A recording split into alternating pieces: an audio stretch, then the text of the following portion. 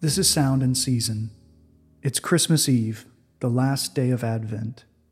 Our first reading is the promise of an everlasting promise, from Jeremiah chapter 31. Behold, the days are coming, declares the Lord, when I will make a new covenant with the house of Israel and the house of Judah, not like the covenant that I made with their fathers on that day when I took them by the hand to bring them out of the land of Egypt, my covenant that they broke, though I was their husband, declares the Lord.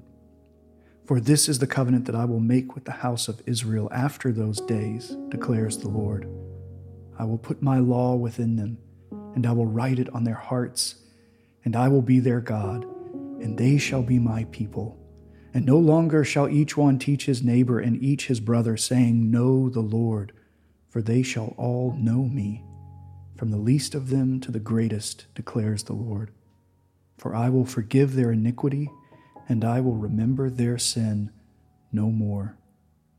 Our second reading is the fulfillment, found in the Gospel of Luke, chapter 2.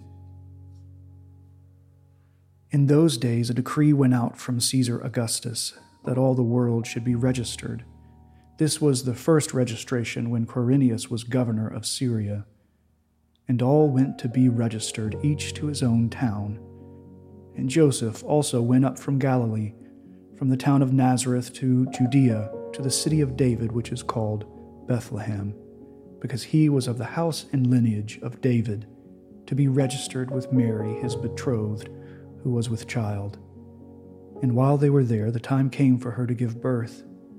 And she gave birth to her firstborn son, and wrapped him in swaddling cloths, and laid him in a manger, because there was no place for them in the inn. This is the word of the Lord. Thanks be to God. The sky exploded with a heavenly chorus of great rejoicing. A multitude of angels sang out, Glory to God in the highest, and on earth peace among those with whom he is pleased. Did they sing for the shepherds, or could they simply not contain themselves? Like Mary, were they overwhelmed by the glory of God and burst into his praise? Like the King of Kings being laid in a common feeding trough, the angel of the Lord came to common shepherds, tending their simple flocks at night. It was to these men that God himself chose to first notify of the holy birth in Bethlehem. And since that very night, it has been often noted that God decided to pronounce the coming of Emmanuel, God with us, not to the powerful royalty, the highly educated, or the social elites. He brought the good news to the shepherds. The good news of great joy was declared to these men, for unto you is born this day in the city of David a Savior, who is Christ the Lord. The angels gave the shepherds directions on how to find their Savior.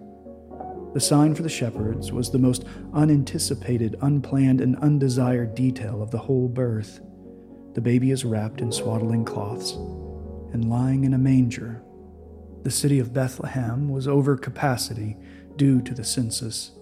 Hundreds of children and infants were sleeping that night. Surely there were other newborns who required care on that silent, holy night.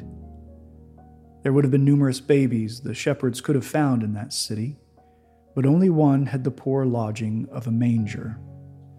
But that was how God in Christ entered this world, and not a shadow of his ordained detail was out of place. Therefore the shepherds found the holy child, still with only a manger for a bed. And there he was, the very promise of God, in whom all salvation depended upon and still does to this day.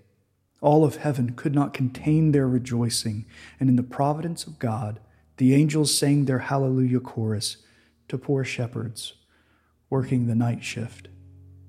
For the eternal King, who came not to be served but to serve, this is the necessary entrance, descending the back stairwell from heaven into earth. His arrival went largely unnoticed, save for some sleepy shepherds and a handful of distant stargazers. Sometimes God comes in jaw-dropping brilliance. Sometimes God shows up and shakes the earth with fire and terror. But one time, God came as a tiny infant without majesty or beauty. just a baby, born in the night and laid in an animal's trough. And to think, Christ did this in obedience to his Father, because God had set his love on you, and God was going to do everything it required to bring you back to himself forever. And he has. He's done it all through Christ Jesus our Lord. That is still good news of great joy. Lord, hear our prayer, and let our cry come to you. Let us pray. O Lord our God, it is you who came to us, you who made a way for salvation, you who rent the heavens and brought redemption to your people. And on this night we remember the story by which our stories are redeemed. How can it be that the one who created us would enter into creation as a child? O night of wonder, O night of majesty revealed, Jesus, you came down from heaven and breathed the air you created, walked the earth you hold together, and rescued a people enslaved to their own rebellion. O Emmanuel, O Key of David, O Dayspring, O Desire of nations. Tonight, Spirit, draw our hearts to the manger of our Savior. In faith, help us to look upon the humility of our eternal King, and let us look upon the trust of Mary, the obedience of Joseph. Let us hear the shouts of praise from the lowly shepherds and the songs of joy from the heavenly angels.